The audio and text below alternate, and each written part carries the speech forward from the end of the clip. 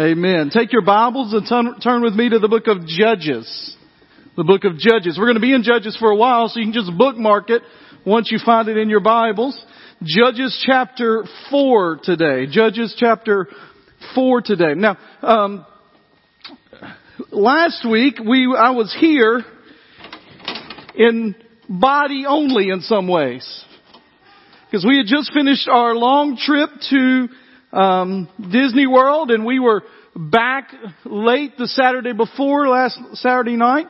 But while we were at Disney World, we had one free day. We did all the parks, and then we had one free day kind of on the end of it. And we went to see a movie as a family. Now, we didn't know at the time we were going to see the movie that was going to break a record for the most money ever made by an animated movie in history. But we went to the movie because we liked the original. We were interested in the sequel. The movie was Incredibles 2. Now, how many of you have seen at least one of the Incredibles? The first one, or how many of you have not seen it at all? Yeah, that's it. All right, good.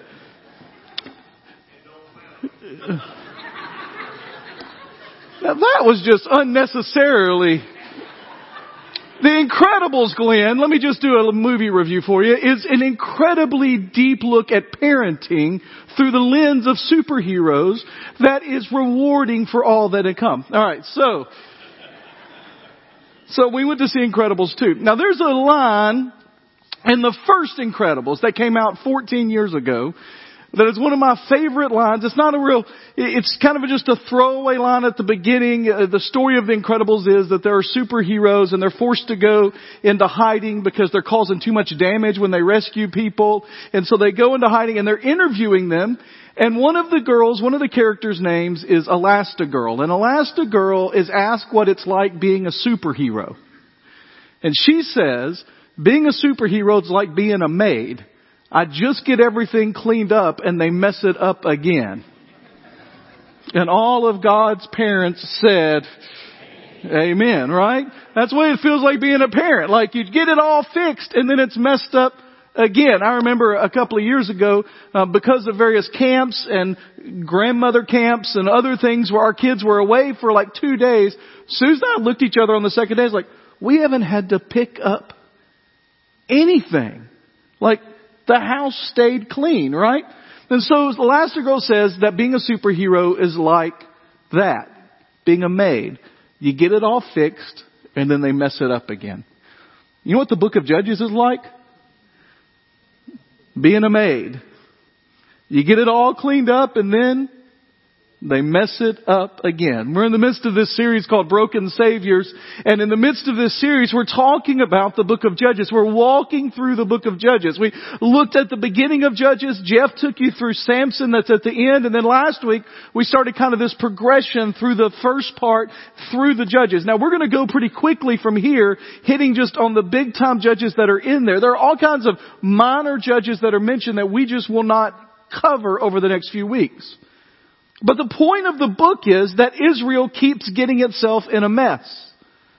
The nation, which at this point is really more a collection of tribes of people that are working together, a group of states, of colonies, if you will, that are working together, than a united front nation.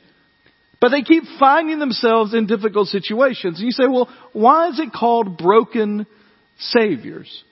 Because if you remember that we have this pattern that happens in the book of Judges where the people of God go after the foreign gods, they leave God, they disobey God, and when they do, God sends a judgment on them.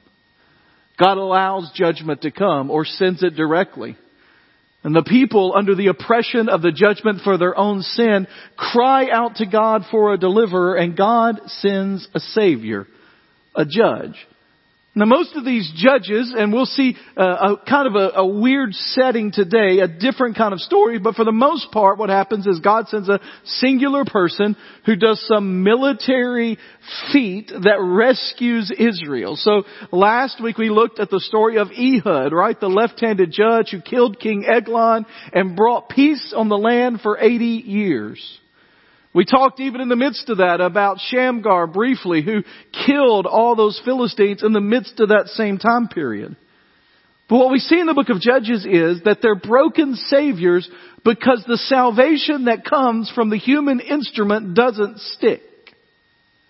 They're looking for someone to relieve the pressure from them physically, circumstantially, and yet they don't go to God and get spiritually revived. They get rescued but not restored. And what we see through the book of Judges again and again and again and again, and we'll talk about this more in detail in a few minutes, is that when we depend upon humans and what humans create to save us, it will always leave us wanting. And so the Israelites again and again and again depend on someone to deliver them other than God. And what we see is a progressive deterioration of the land from the beginning of the book of Judges to the end. And we get to Judges chapter 4. We're still towards the beginning. And Judges chapter 4 tells the story of really 3 deliverers of Israel. Starting in chapter 4 verse 1. The Israelites again did what was evil in the sight of the Lord after Ehud had died.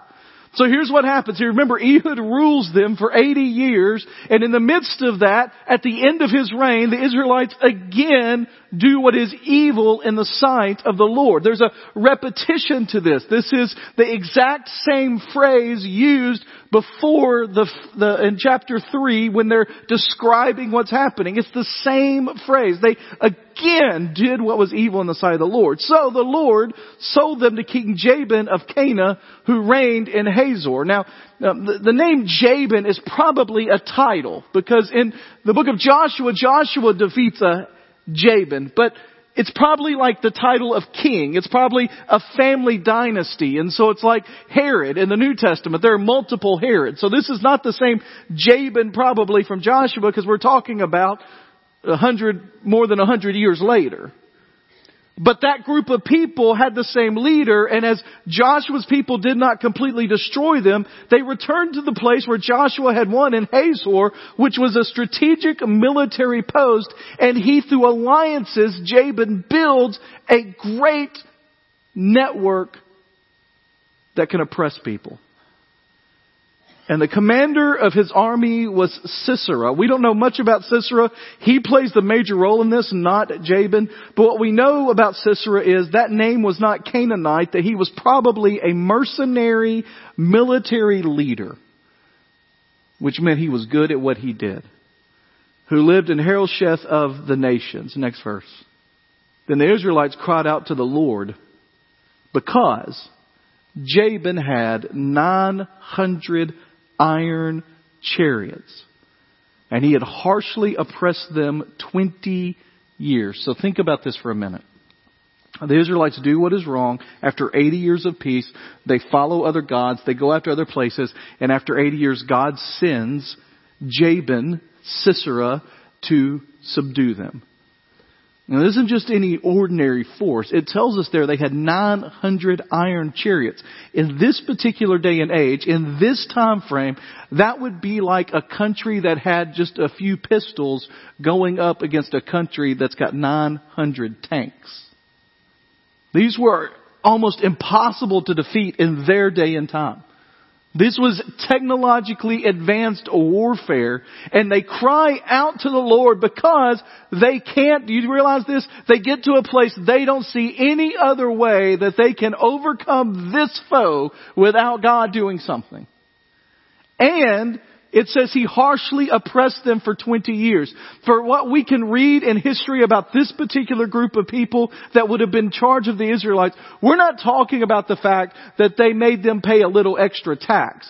We're talking about physical force, beatings. We're talking about stealing and taking from them, taking their land from them, subduing them, slavery, rape. We're talking about everything that would be unimaginable for us to consider doing to another human being, being done to the Israelites for 20 years. And so the Israelites cried out to the Lord because he had harshly oppressed them 20 years. Next verse. And in marks our first deliverer in the story. Deborah, a prophetess and the wife of Lapideth, was judging Israel at that time.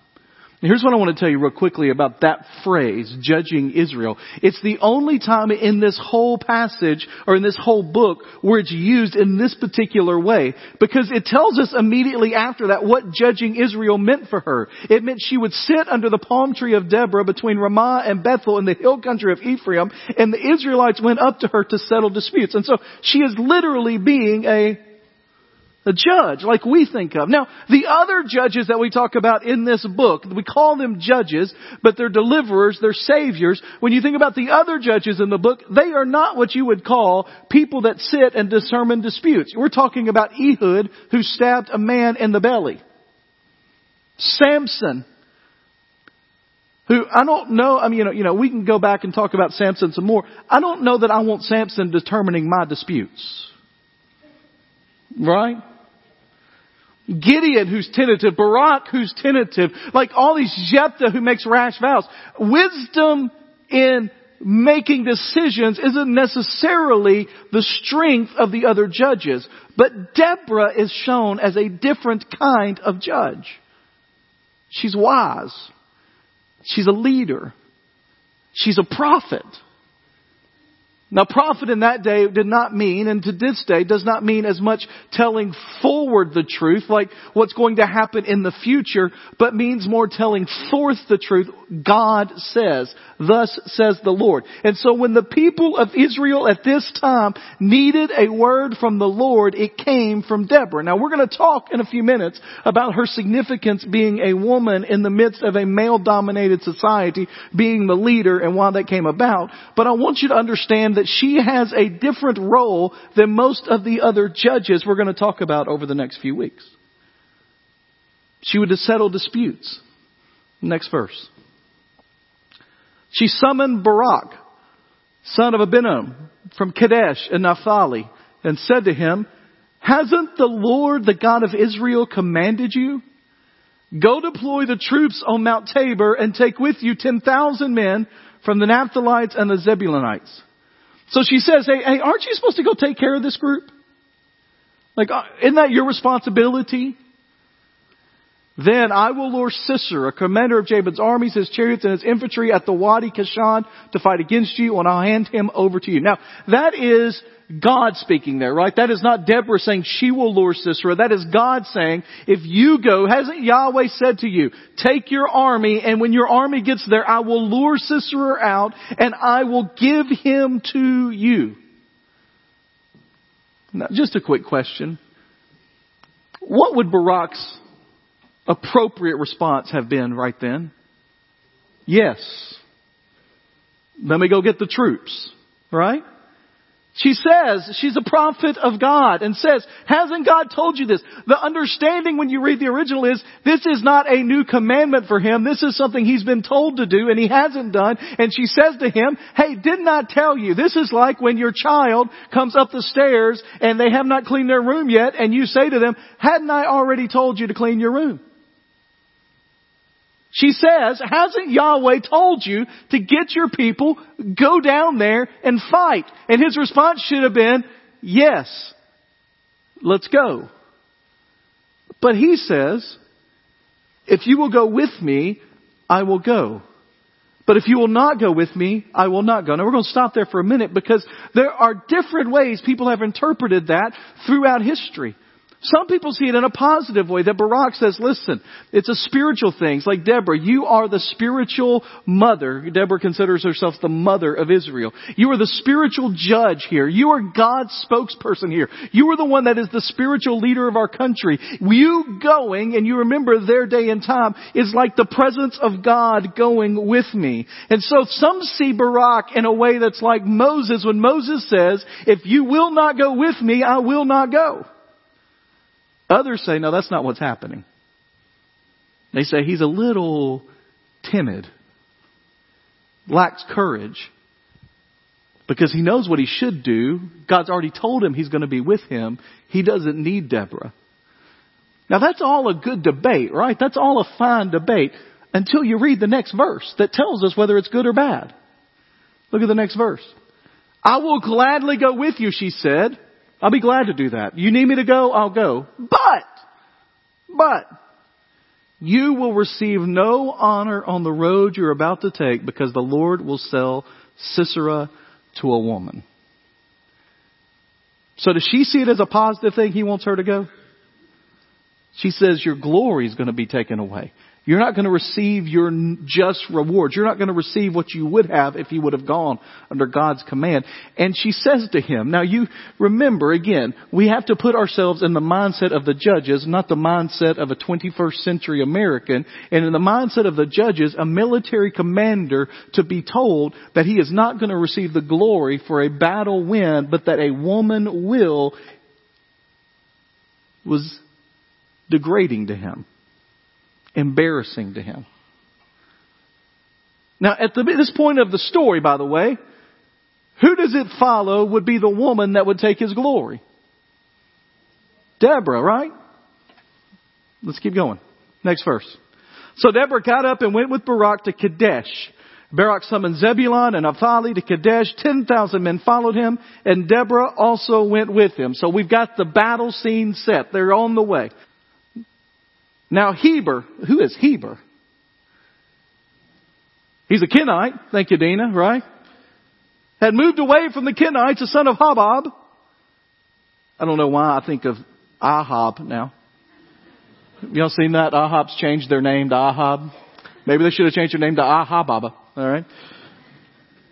That was free. That wasn't in my notes anywhere.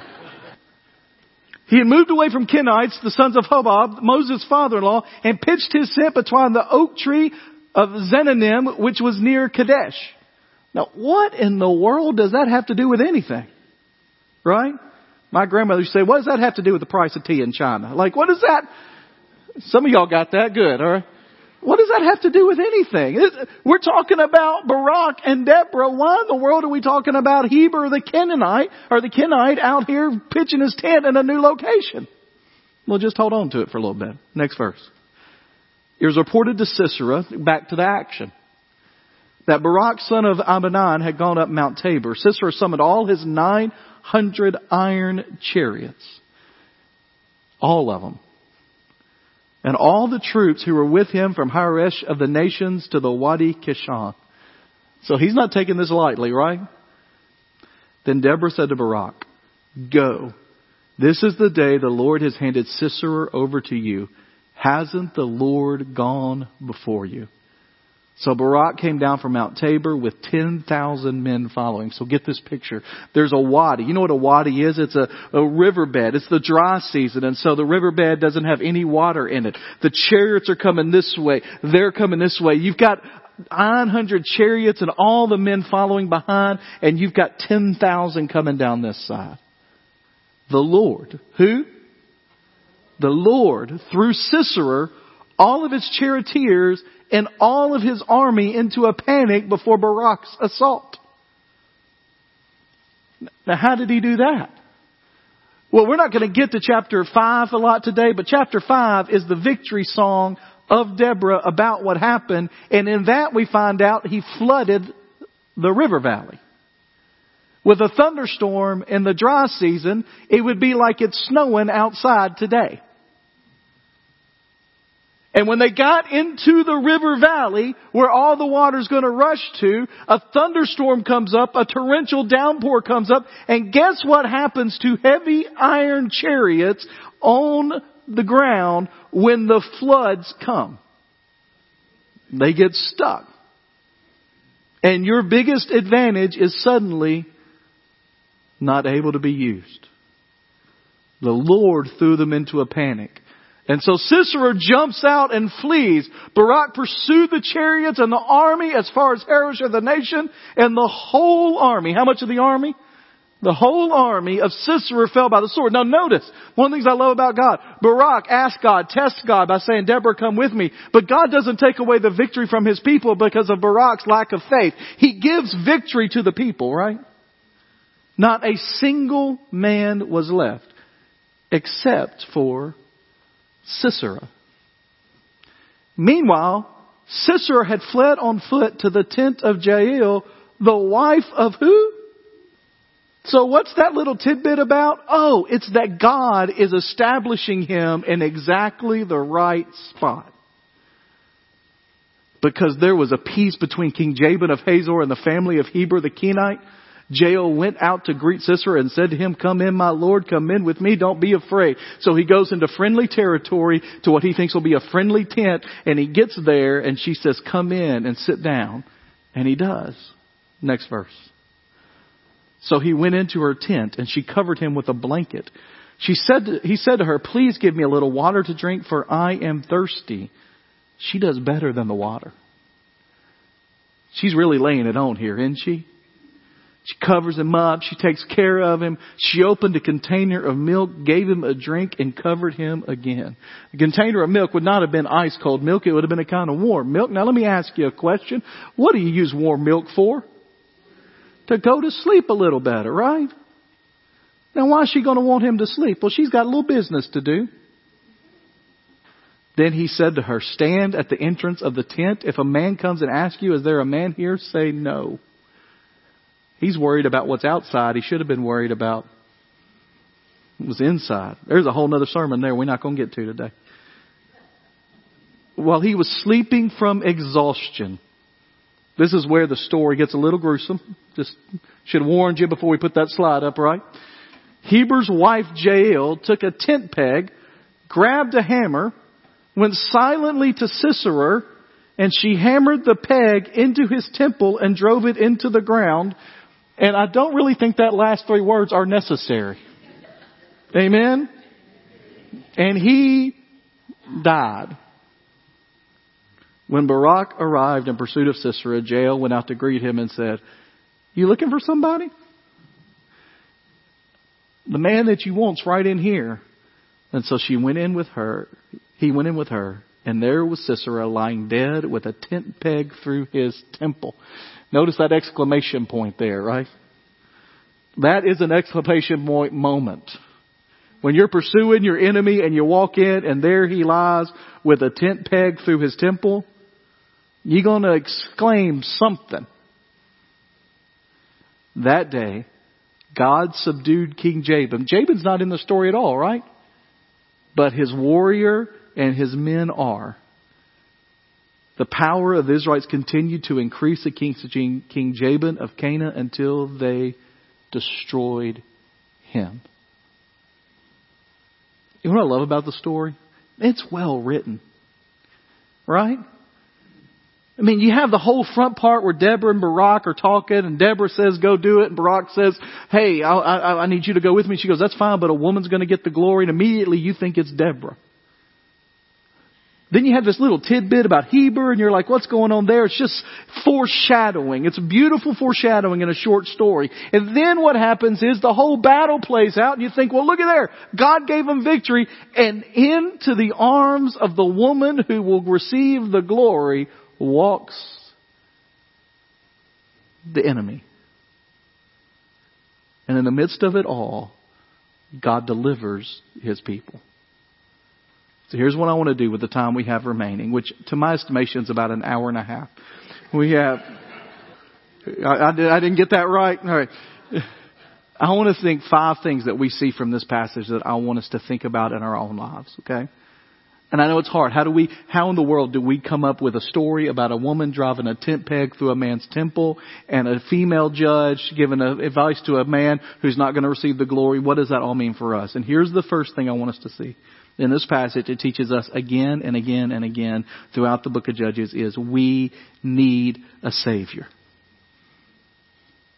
Notice the cycle of sinning there in verse 1. The Israelites, again, it's the same routine. It's the same thing over and over and over again. A commentator named Wilcox says that Judges portrays the wickedness of Israel as desperately unoriginal. I love that.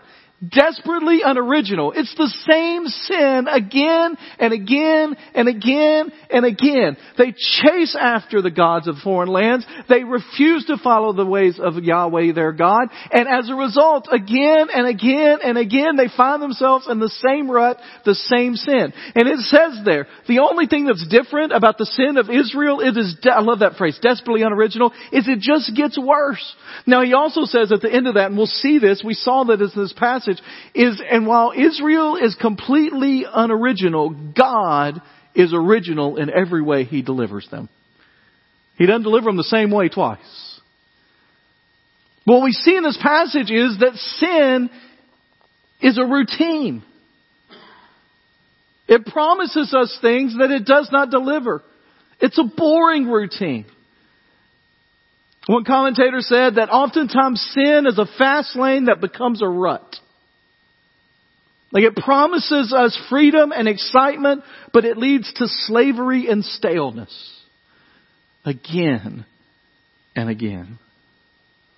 Notice that in this passage that it is tied to the fact that Ehud had died. So Ehud had led them. Ehud had been their leader. And while Ehud was alive, he allowed them to follow God because he gave some restraint to the work that they did, to the way that they lived. The external restraint is removed and they go back to being who they truly are.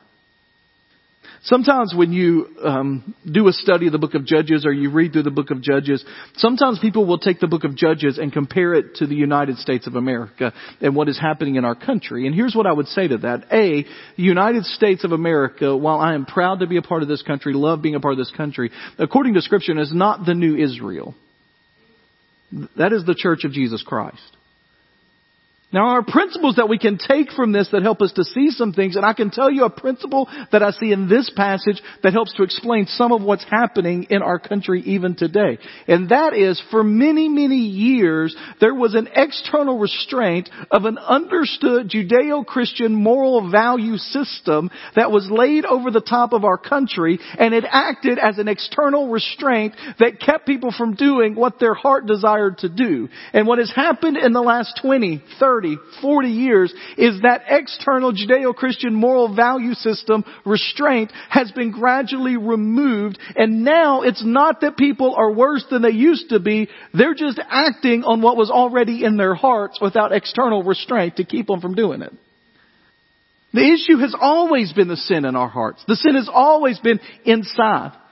I joked a minute ago and said there's a whole lesson about being worried about what's on the outside when you should be concerned about what's on the inside of the tent. But the reality is the Church of Jesus Christ ought to be concerned about what the real character of our heart is. There are people in our churches. There are people in our lives. There are our own individuals, our own selves understand that there are things that we do not act upon within our heart because of the external restraints that we know are in place in our lives.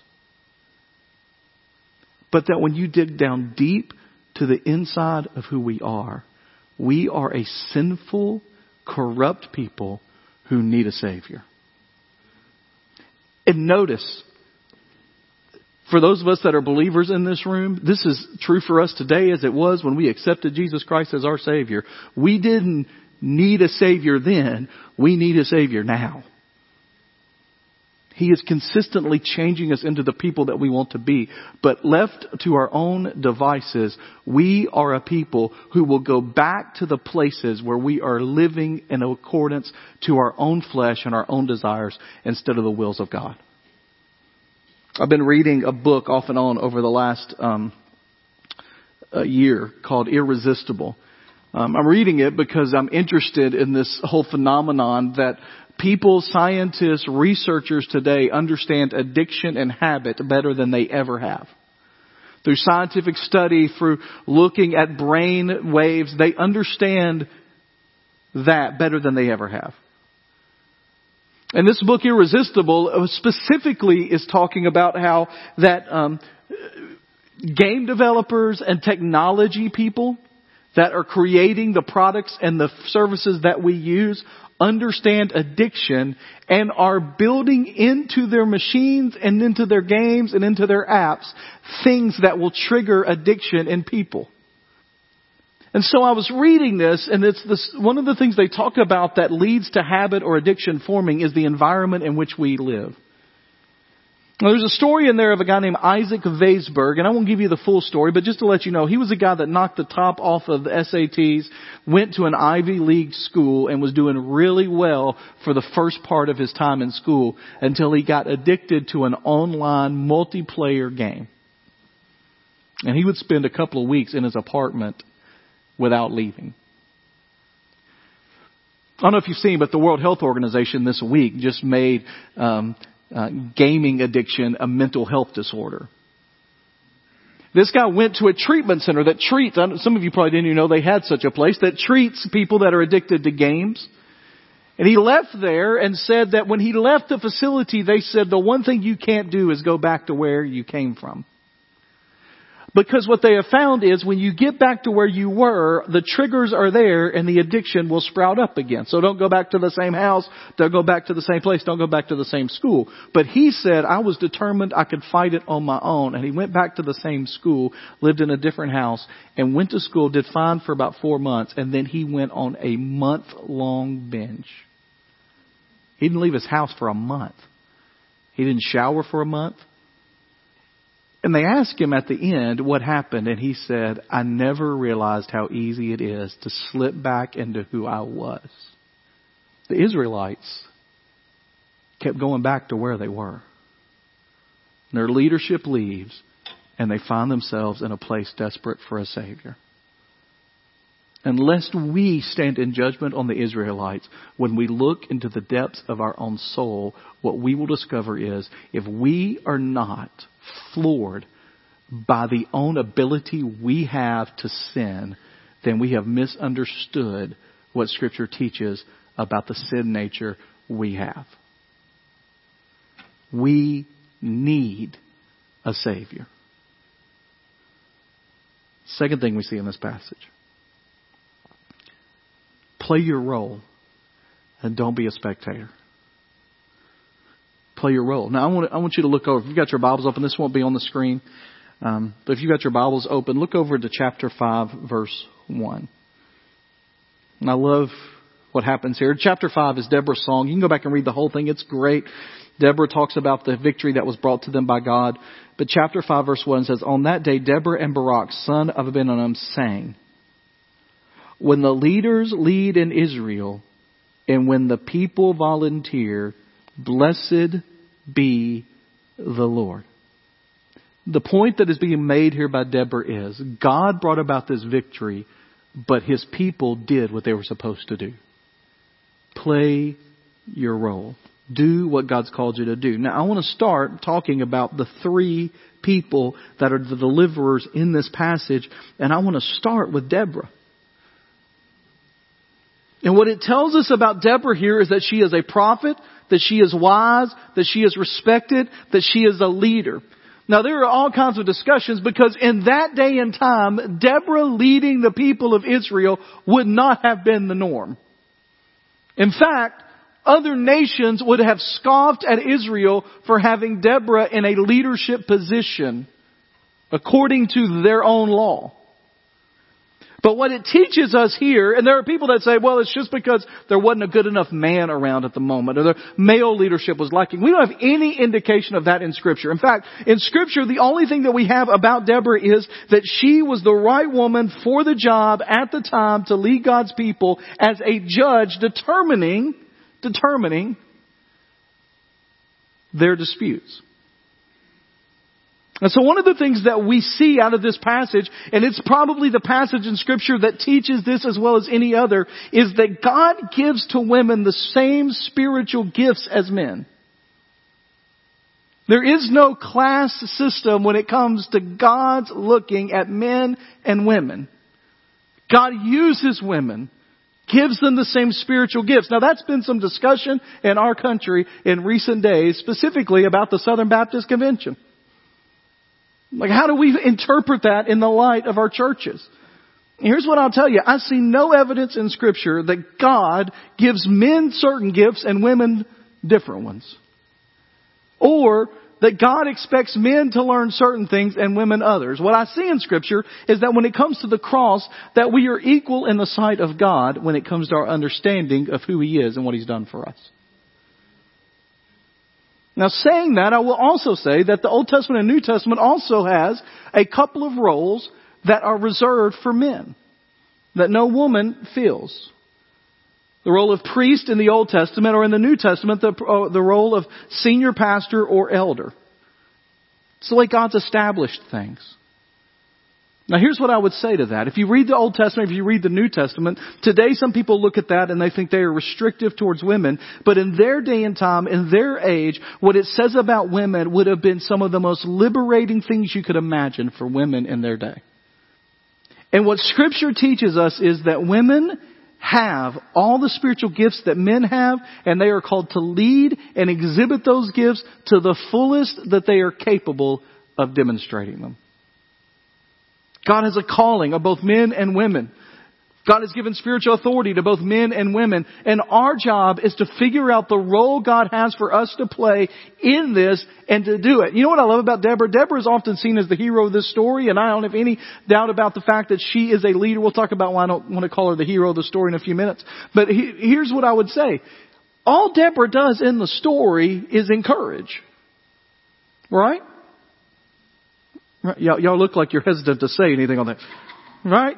She encourages. She says, Barak, hadn't God told you to do that? She's a prophet. She's judging people. She says, hey, go. She doesn't drive the stake through the guy's head. She doesn't fight the battle. She stands and says, go. It's time to go. Go. She's the encourager. She plays her role. She is the one that deciphers the disputes of the people. She is the one that prophesies what God is speaking at the moment. She encourages other people to do their role. She doesn't try to do it all, but she does the role God has called her to. Even Barak, even though he's hesitant at the beginning, Barak accomplishes the purpose God called him to accomplish, right? Except perhaps because of his hesitancy, getting the opportunity to kill Sisera himself. You know what's interesting? One of these three people, Deborah, Barak, and Jael, are mentioned in the famous Hall of Faith in Hebrews chapter 11. You know who it is? It's Barak. Now, in this story, let me just ask you a question. What would you say is lacking in Barak? Faith. Right? He doubts God. He asks Deborah to go with him. And yet when you get to chapter 11 of Hebrews and it's listing those who had faith, it says, and not to mention Gideon and Barak. How God redeemed him. And that initial lack of faith turns into a complete faith in God. He fulfilled his part. Jael. Here's the thing about her. She was exactly where God had placed her. And we talked about that. The minutia of the salvation. God puts her there. But do you know what her primary task would have probably been in that community? She would have been the one that put the tents up. Because that's what women did in their day. She would have been the tent raiser. So her taking the tent stake and driving it would have been something she did multiple times in her lifetime. This is not something where she's just looking around for anything. She was skilled as anyone in that area with it. She used a common, everyday household item for her to destroy the most powerful general in the army. She played her role. Now, a part of that means that we are to do what God calls us to do. And it means we can't be spectators. In fact, and you don't have, if you don't have your Bibles open, you don't have to turn there, but if you do, you can just look over in chapter 5, verse 23. Because in the midst of this, Deborah is giving praise to all the people that are part of this. She'll praise Jael, she'll praise the Shamgar and all that. She'll praise the people that came and helped, the princes and all of that. But in chapter 5, verse 23, she says, "Curse Meroz," says the angel of the Lord. "Bitterly curse her inhabitants." Why? "For they sat on the sidelines and did not come and help when the Lord needed warriors." There's more than one way to be evil or wrong when it comes before the Lord. And one of those ways is to sit back and just enjoy and not be a part of what God's called us as a family to do. Now, I'm not talking about a single local church here, although I think the application is there. I'm talking about in general, that when you sit on the sidelines and you let other people take charge, you're disobeying God. When God's called us to do something and we don't do it, we're spectators. What we discover is we are disobeying our Lord. And I want to talk to the men for a second about this.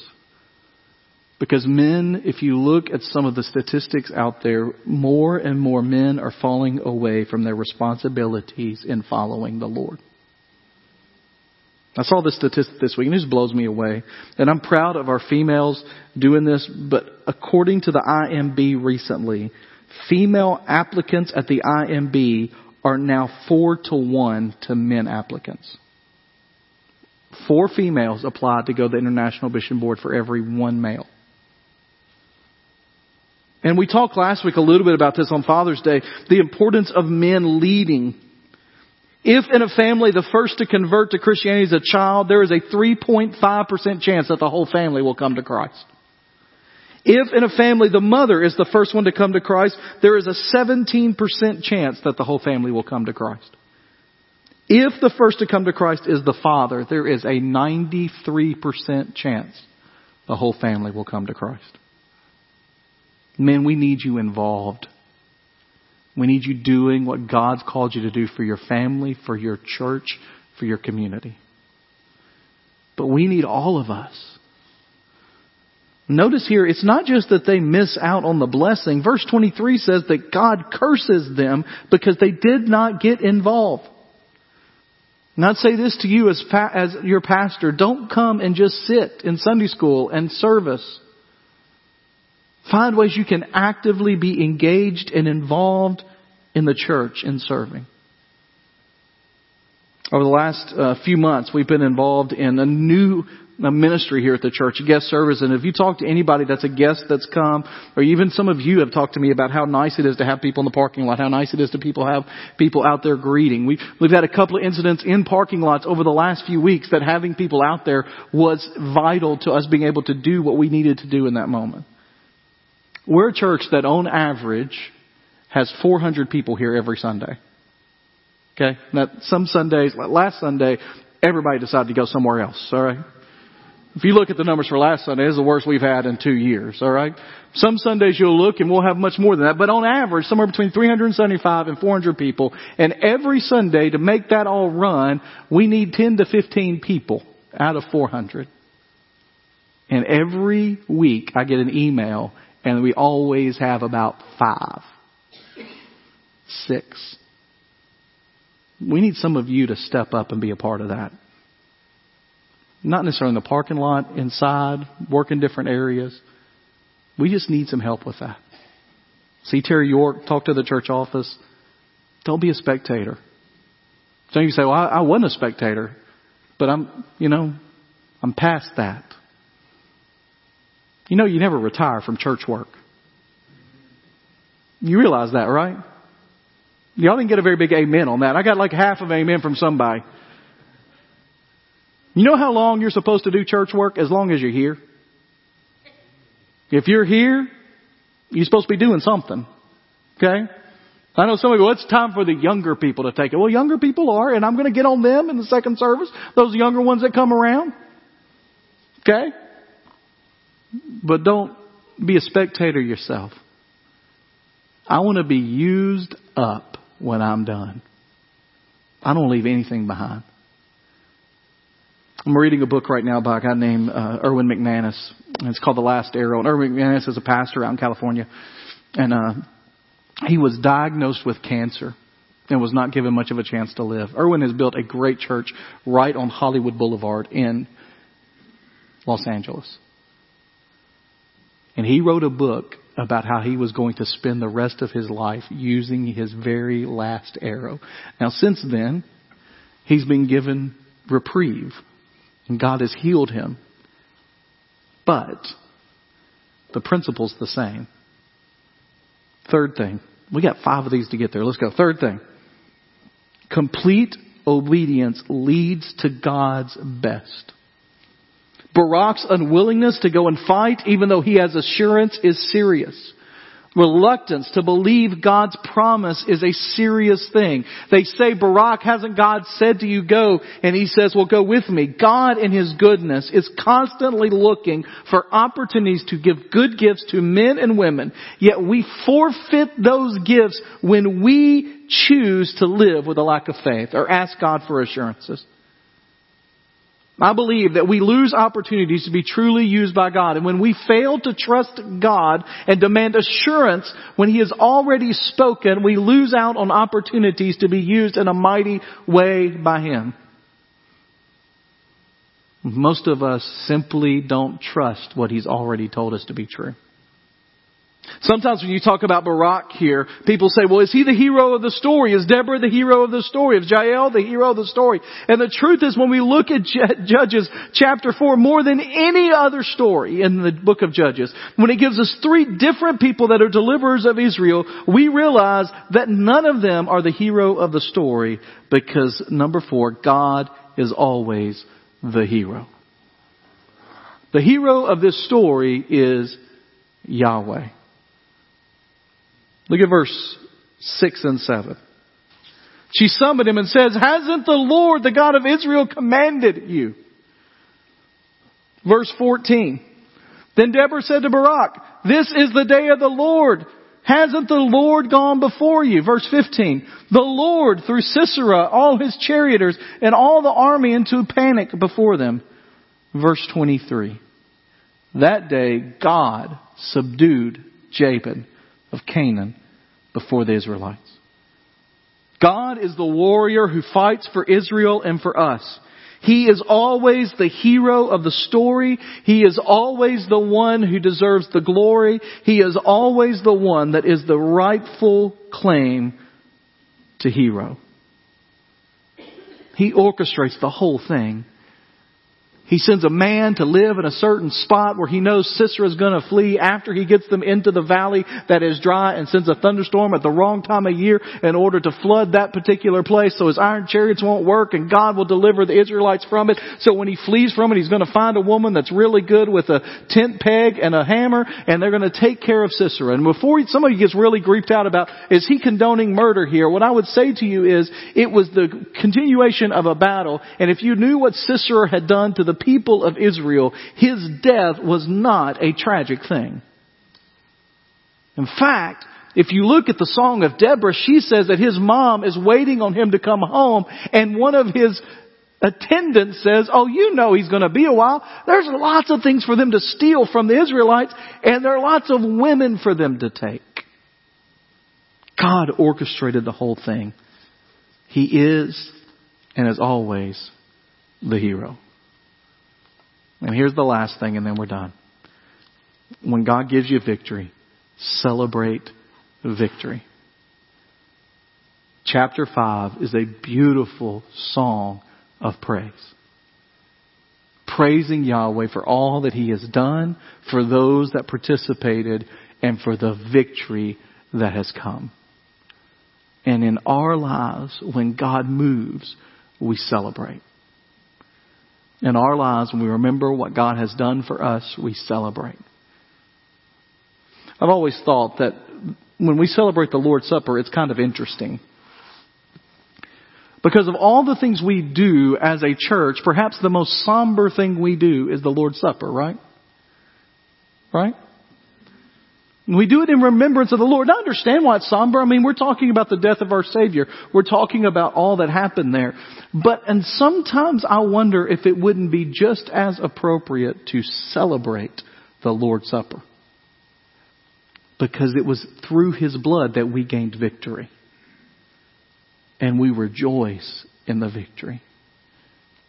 When Deborah sang that song, do you know that in that song, it's a raucous song? Most commentators feel that when she gets to the part where Jael hammers Sisera, that the cadence of it is that of literally a hammer hitting with the vowel sounds and all that's happening, that they are celebrating that moment. And while it creeps us out, for them it was a glorious moment of victory, and they celebrated. When's the last time you celebrated the Lord? I mean, overjoyed, excited. When's the last time you celebrated the victory you have in Jesus? Oh, victory in Jesus, my Savior forever. You love me. Don't you love that song? When God delivers, we celebrate. Let's pray together.